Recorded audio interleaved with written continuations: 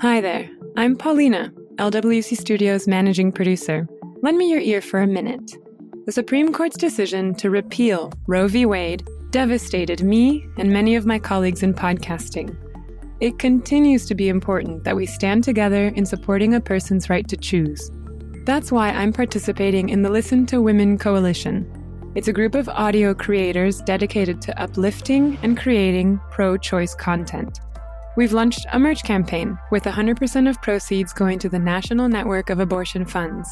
You can find a link to Listen to Women on LWC Studios Twitter at LWC Studios. Buy a t-shirt, wear it to your next hang, to go to a live podcast show, and on the way to the polls. And tell a friend. Thanks.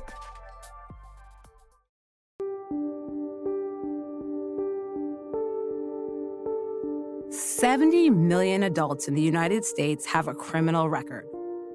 This is season 2 of 70 Million, an open source podcast about how people, neighborhoods, counties, and cities are breaking cycles of incarceration, starting with the local jail. I'm your host, Mitzi Miller. We spent season 1 highlighting some of the universal problems that make justice reform at the local level seem impossible. Cash bail, racial profiling, criminalizing poverty, jailing teens for minor offenses, locking up people with substance abuse issues instead of treating them, and the sharp rise of women behind bars. This season, we're spending time in communities trying bold solutions. We'll look at what's going well, where there's still work to do, and what we can learn from all of it. So I got to experience the uncomfortability of just being stuffed in a cage and all. That was real scary. We're keeping people down there with rats, roaches, and we spend $16 million on it every year. We eliminated cash bail bonds in the city of Atlanta. There is no one who's been incarcerated, including myself, who has been helped by incarceration. Fines, fees, a defendant-funded legal system is the norm all over the United States. New Orleans is a prime example of this. Like most places, New Orleans has never had a plan for how to fully fund its criminal legal system, which is why it's been passing the cost on to the people charged and prosecuted, most of them poor and Black. Before a trial, there's bail.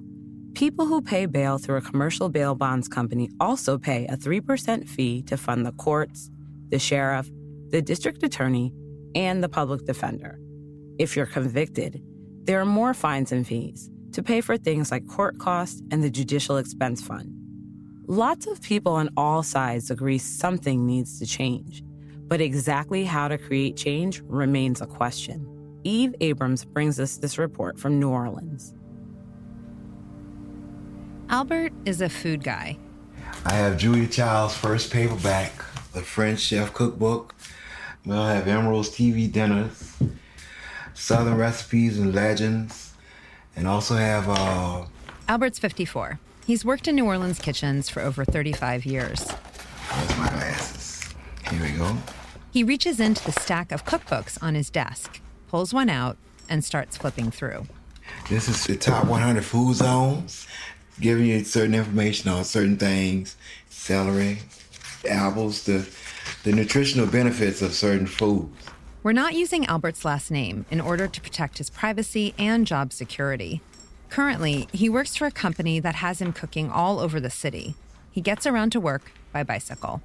Rubber wheels beat rubber heels any day. Meaning, why walk when you can bike? Yes, ma'am, exactly. Because that's the beauty of the city. You can get from point A to point B in under 30 to 45 minutes. One night last fall, Albert was biking home from work. He'd been cooking in a stadium. It was late, and the streets were deserted. He came to an intersection with a traffic light. It was a red light, so I stopped at the red light. I looked both ways. I didn't see a car. This was like 1 a.m. So instead of waiting for the red light to change to green, ain't no cars out there. So I went over the light. That's when I got pulled over. The officer said, I know you saw that light was red.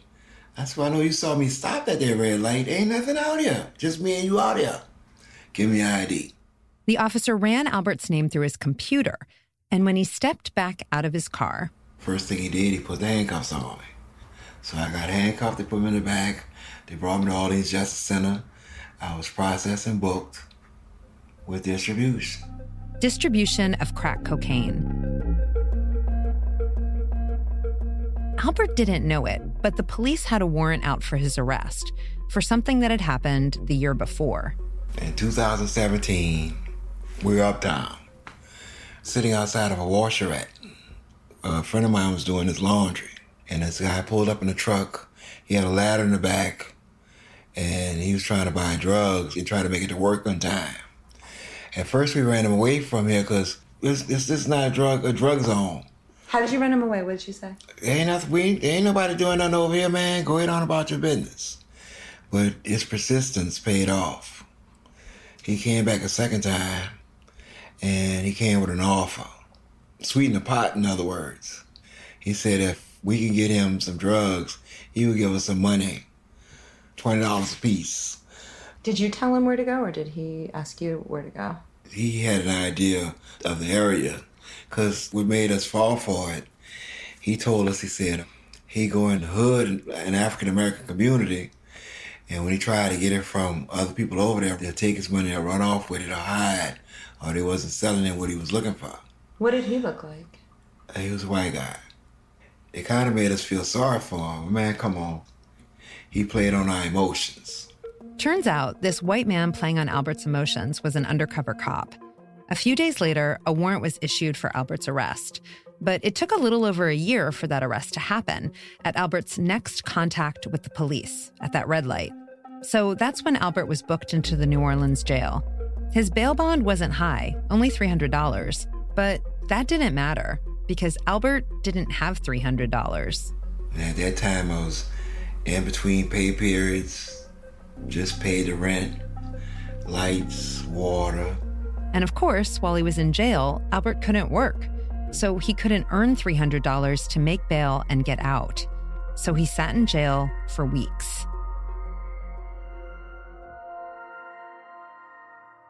Sitting in jail while your case winds its way through the system can take days, months, even years. And this can be personally disastrous. If you're in jail, you can't show up for work. So it's really easy to lose your job. And because you lose your job, you can't pay rent. So you might lose your home. You can't care for your children while you're in jail. So you very well may lose them too. But Albert was lucky in a few ways. When you're arrested, your cell phone, along with all your property, is taken. But Albert knows his sister's number by heart, so he called her. And she knew what to do. This wasn't Albert's first arrest. She called Albert's boss and told him what had happened. And remarkably, they held Albert's job until he got out. I've been with this company for 3 years that I work for. And the job coordinator, he knows exactly the type of employee he's dealing with. Which is what? He's dependable, he's punctual, and he knows his way around the kitchen. Most people in jail in New Orleans are like Albert. They can't afford to pay their entire bail, and many of them just stay in jail. But anyone who can scrape together some amount of money and who has people on the outside who can go to a bail bonds company works out a deal, signs a contract, and pays them. Not the full amount. In Louisiana, 12 or 13%. But Albert's court-appointed public defender had another solution, Albert's second stroke of luck. The lawyer reached out to a group called the New Orleans Safety and Freedom Fund and told them about Albert's situation. This fund is also known as the Bond Angels because they get people out of jail, people they don't know, by paying their bonds with money from anonymous donors. They paid Albert's $300 in full, so he got to go home after 3 weeks, instead of staying in jail while his case resolved, which took 6 months.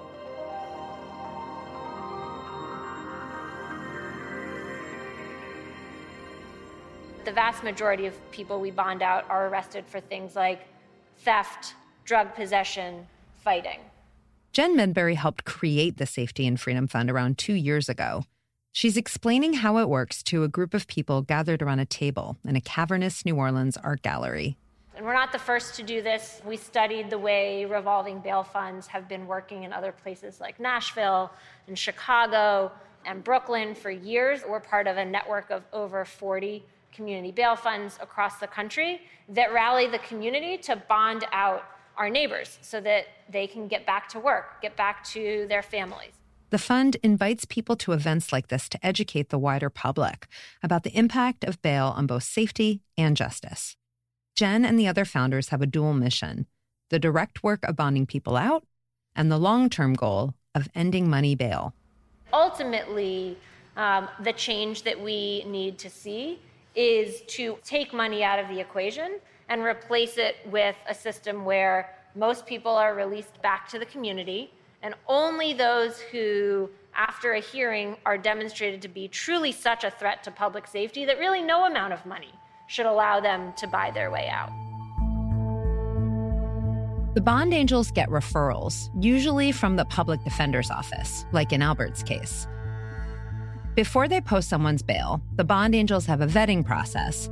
A big part of it is making sure that person has strong connections to the community. They do this because data shows that ties to the community are a strong predictor of whether or not someone will return to court to resolve their case.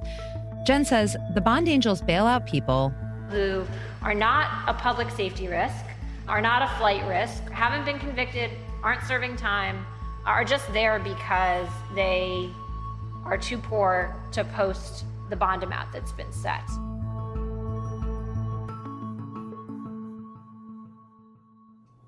Do you really understand how long somebody can be kept in jail because they can't pay?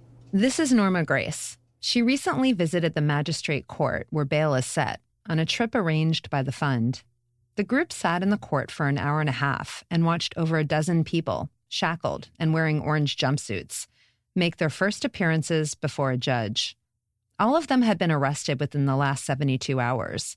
They were in court for two reasons: for the judge to determine if the police had probable cause to arrest them, and for the judge to determine if bail was needed, and if so, how much. Ever since Norma went, she can't stop talking about it. Oh, I've talked to so many people. Norma's 70, retired. She was vice chancellor at the University of New Orleans, and she's the kind of person the bond angels want to bear witness to how money bail works. Someone who might not otherwise see this particular side of the justice system.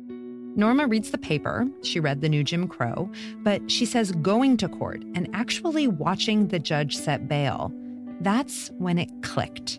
And you can read about it, but until you see it, you can't believe it.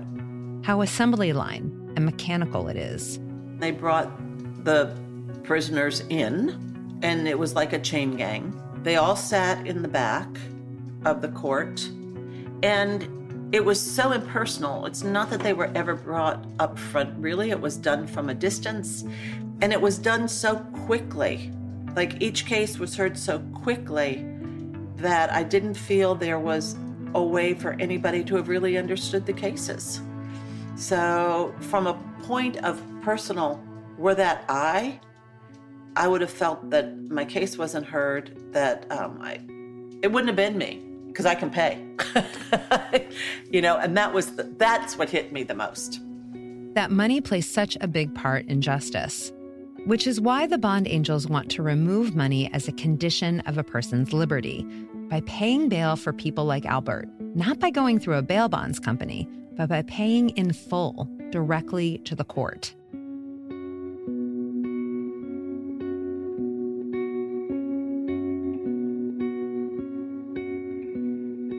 After his release, Albert had to return to court around 4 times to deal with his case.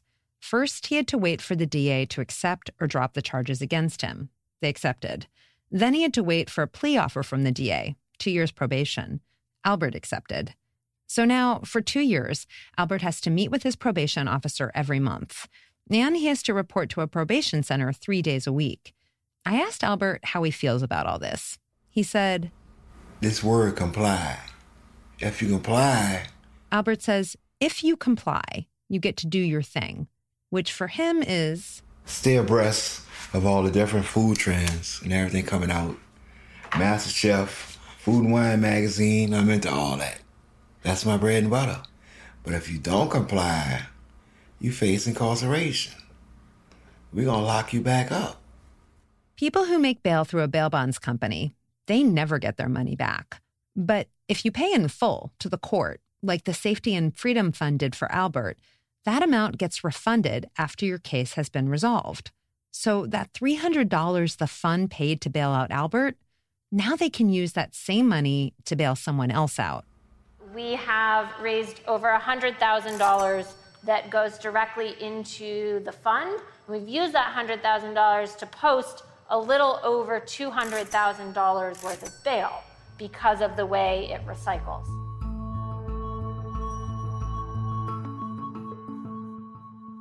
Since they began bailing people out of jail around 2 years ago, the fund's freed over 200 people, like Albert. But New Orleans arrests around 16,000 people each year. To make a dent in the burden low-income people pay into the system, the city needs change at a much bigger scale. I grew up in the criminal system. I've been in it for almost 50 years. Meet retired Judge Calvin Johnson. He was a criminal court judge in New Orleans for 17 years, and his final years, chief judge. Later, he became the commissioner of criminal justice under former mayor Mitch Landrieu. The thought process of the criminal justice system was that making people pay to get out of jail, there was nothing wrong with that. Having people, when they pay to get out of jail, to have some of the money used by the court itself to operate, nothing was wrong with that. Making people pay money towards other aspects of the criminal system, there was nothing wrong with that. Or for that matter, paying money to other entities that get paid as a result of this. But Johnson doesn't think that way now. In fact, he spent the last decade trying to change systems he once participated in, like money bail. We knew full well that at least some of us, this one of us knew full well, that to change how people paid to get out of jail and for us to get paid as a result was not the way for the system to function or operate. We knew that when we did it. And they did it anyway. So we could fund ourselves. Otherwise, we were going broke. That's a fact. And the fact that New Orleans asked its most vulnerable citizens to pay for this? It didn't matter to us. Keep in mind, see, again, you go back to the 70s and the 80s and the early 90s, and the fact that the cost was passed on to the poorest of the poor did not matter to us. Why not? Because it wasn't the way we thought about the system. It just wasn't. We didn't think about the system from the perspective of the users of it. But today's judges, more and more, think about the people who use the system. I think that right now, the state of criminal justice in New Orleans is in a state of reform, which I think is a really great thing. This is New Orleans' current chief judge, Kiva Johnson. She was elected to take over the bench from retiring Judge Calvin Johnson. And like him, she's not a fan of how money affects justice. While we spoke, construction was happening on and off next to her chambers. We knew that there were people who were sitting in jail and who could not afford bond and did not deserve to just sit because they could not afford bond. Before becoming a judge, Kiva Johnson was a prosecutor. For a few years, the top prosecutor, the district attorney. She says she was trained to be tough on crime. You multiple bill everyone. You keep everybody in jail. But what we recognize is that didn't work. It didn't work. Stiff sentences, packing the jails, it didn't deter crime. One reason things are starting to change in New Orleans is because there are now judges who think this way. Another reason is because New Orleans is being forced to change. You know, I became the chief judge under 2 federal lawsuits. She's talking about lawsuits New Orleans judges filed to challenge rulings from 2 separate federal cases, both from 2018. One ruling said the magistrate court was violating defendants' constitutional rights by setting money bail without first determining if a defendant can afford to pay that bail. In the other case, a different federal judge ruled New Orleans judges can't put someone in jail for not paying a fine or a fee without first, again, determining if they can afford to pay that fine or fee. Both federal judges in both cases also said something that came as no surprise to Calvin Johnson. When judges get a cut of the money they charge people, that's a conflict of interest. That was as obvious as the light coming through your window, that the federal system was going to say that you can't continue to make people pay money to you, that you used to fund yourself with. You can't continue. Come on, just do the math. But one step forward, one step back. Calvin Johnson's successor, Judge Kiva Johnson, agrees on the need for reform, but not necessarily on the details. I don't disagree with the fact that you should not make indigent people pay fines and fees. I disagree with the conflict of interest portion of the ruling, because then no courts could deal with any financial aspects of their job, right? There is an administrative function of every court in their finances. Which is why New Orleans judges are appealing the rulings, or parts of them. It's also a textbook example of why changing the system can be so complicated and can feel so slow, because no one person, or even one court, or even one branch of government agrees how that change should go. Each time one tries something, it seems like another one says, nah, that's not the right way to go, and then does a new thing to cancel out the first thing. This one step forward, one step back trudge toward change has been going on a long time, at least 15 years, to when Calvin Johnson was chief judge, when his court asked the state legislature for a bigger cut from money bail. Remember, he said judges knew making poor people foot the bill for the system was wrong. We knew that when we did it, which is why we did two things. We did that, and we did legislation to combine the courts. Combine the criminal and civil courts. What some thought was a permanent solution for getting rid of money bail. Make the city operate like the rest of Louisiana. There's no real reason why New Orleans should have been different than every other parish in the state. This is former Louisiana State Representative Pepe Bruno. I'm an old man. I've lived in New Orleans my entire life. I served in the legislature from 1975 until 2007. And back in 2006, Pepe Bruno introduced the bill that would have taken New Orleans civil and criminal courts and combined them into one court. Senate Bill 645 and House Bill 514. Money-wise, it was kind of a no-brainer. So you had one court that was generally well off and another one that was about to go bankrupt. Calvin Johnson was a criminal court judge, but he knows how the money flows in civil court, often big money, from corporations paying filing fees. When you use the civil court and you file a piece of paper, you're paying for that filing. And so those filing fees is how that court operates itself. So that court never asks the city for funding. It doesn't have to. Whereas the criminal courts were almost bereft of money. So the way to really long-term fix this problem is to combine these two courts. That's the long-term fix of the problem. The bill passed 96-1 in the House, so it wasn't exactly controversial. But it never went into effect. The legislators, some of them who were there when this legislation was passed, of course, term limits, and they left. And so legislators who come back don't know much about this and much about the history of it, and kill that act that would have called for the unification of the Orleans court in 2014. Times change. Legislators change. Come on. The people who benefited from the status quo wanted the status quo to continue. And so the status quo has continued. Because gradually, over time, 4 judgeships would have been phased out. 2 clerks of court would have become 1. And all of those folks have staffs. So a bunch of jobs would have disappeared, which would have saved money, and some believed taken the burden of paying for the criminal system off the backs of poor people. I think it would have solved the problem.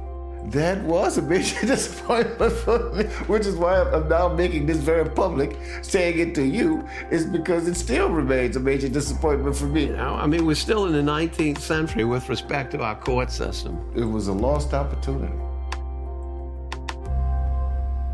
Today's chief judge, on the other hand, doesn't think so. We fought against that.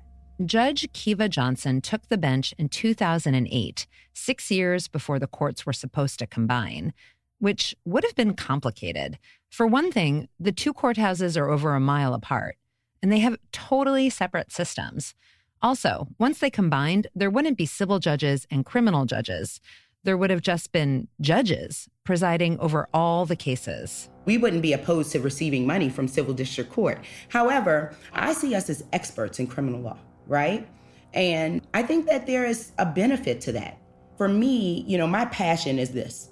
And I wouldn't want to change that one bit. Not to say that I'm not interested in family law issues, but honestly, I'm not.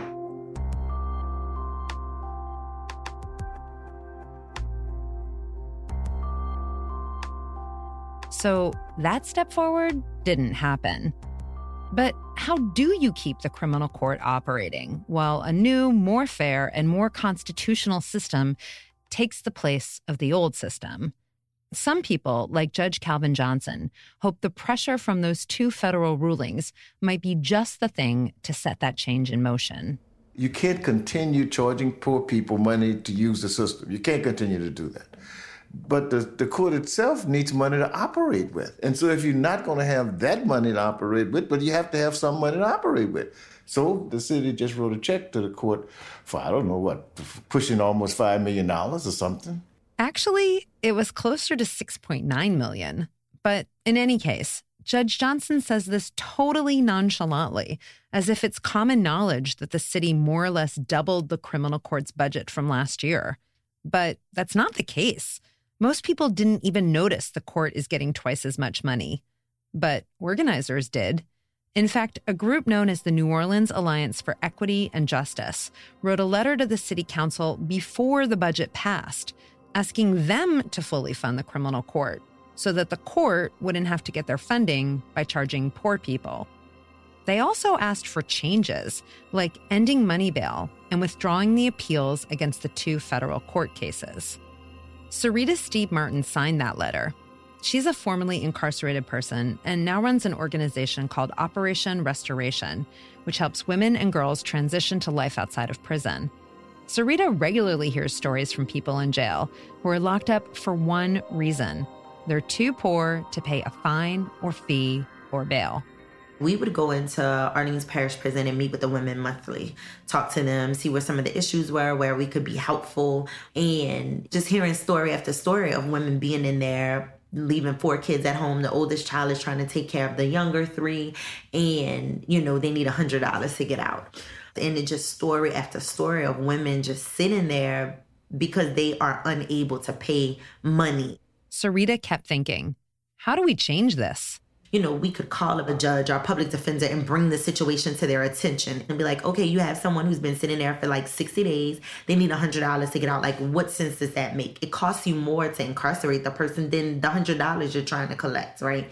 But why is it up to us to go in, identify, and bring to your attention this particular individual? Like, why is this person lost in this system for $100? When Sarita first heard the city was giving the court all this money, it was like, yay, but then it was deflating at the same time because where's the oversight? How is this going to translate into changing? Because we can pass these laws, we can change how we fund things, but if there's no oversight component in it, there's no accountability. So Sarita's organization, Operation Restoration, is stepping in with some citizen oversight. They've trained a team of women who go into every courtroom daily and collect data, like defendants' demographic and ethnic information. And was the defendant's ability to pay taken into consideration before fines, fees, and bail were assessed? Operation Restoration helped develop a program to quantitate the information these court watchers gather, which data analysts then go through. And what they've seen is that the court is not doing what it's supposed to be doing. The only thing that's consistent in the money bail conversation and what is happening is that there's no consistency. According to Operation Restoration's data, as well as a recent report by our media partner, the Vera Institute of Justice, not all New Orleans judges are abiding by last year's rulings on how bail is set. I asked Calvin Johnson, who oversaw criminal justice reform under the previous mayor, if the city was holding the judges accountable when they doubled the court's budget. I assume the city's purpose is to get the court to better manage how it operates itself. And so, okay, we're going to give you money that will help you to get over some of the issues you have. And one of the issues is fines and fees. So if I'm writing the court a check, I assume that the check is being written with this ask in place. I assume that because, heck, that's what we would have done in 2018. So I assume that's what's happening in 2019. I assume the same thing. but I don't know for a fact that's being done. But there were no asks, according to both the city and Judge Kiva Johnson. The city gave the judges twice as much money and trusted they would do the right constitutional thing with it. They trusted the judges to follow the federal court rulings, every judge in every courtroom. But they're not, at least in terms of the ruling about bail.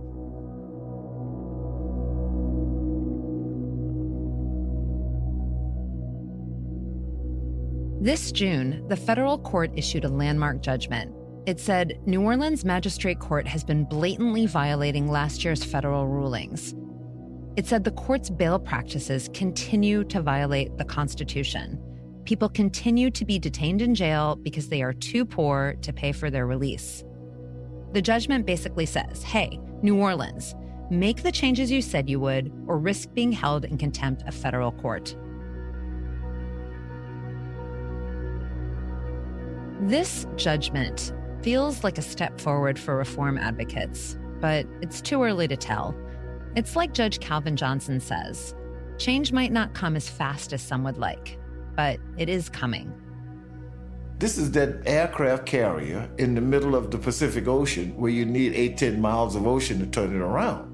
And so it's not a thing that can be done overnight and easily, and it's not going to happen this year or next year, but at the rate we are going, it's going to happen. The fact that it's at least conceivable and possible that the city of New Orleans is saying to the criminal justice system, now this is how you have to function and function differently. That's a hell of a step.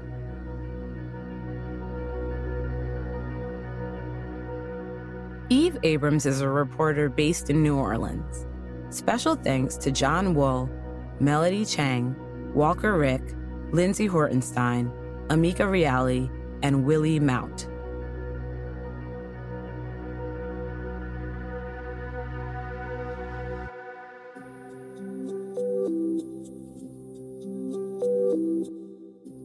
We'd love to hear about reform efforts in your communities, so please email us at hello@70millionpod.com. For more information, our episode toolkit, and to download the transcript for this episode, visit 70millionpod.com. 70 Million is an open source podcast, so we invite you to use our episodes, transcripts, syllabi, and episode toolkits in your classrooms, organizations, and anywhere you find them helpful. You may rebroadcast parts of or entire episodes without permission. Just please drop us a line so we can keep track. 70 Million is made possible by a grant from the Safety and Justice Challenge at the John D. and Catherine T. MacArthur Foundation. This podcast is a production of Lantigua Williams & Co. It's edited by Jen Xian and Casey Miner and mixed by Luis Gill. Our associate producers are Adiza Egan and Cher Vincent. Our marketing specialist is Kate Crochelle. Our staff writer is Nissa Ree. Our intern is Emma Forbes. And our fact checker is Sarah McClure. Chuleka Lantigua Williams is the creator and executive producer. I'm your host, Mitzi Miller.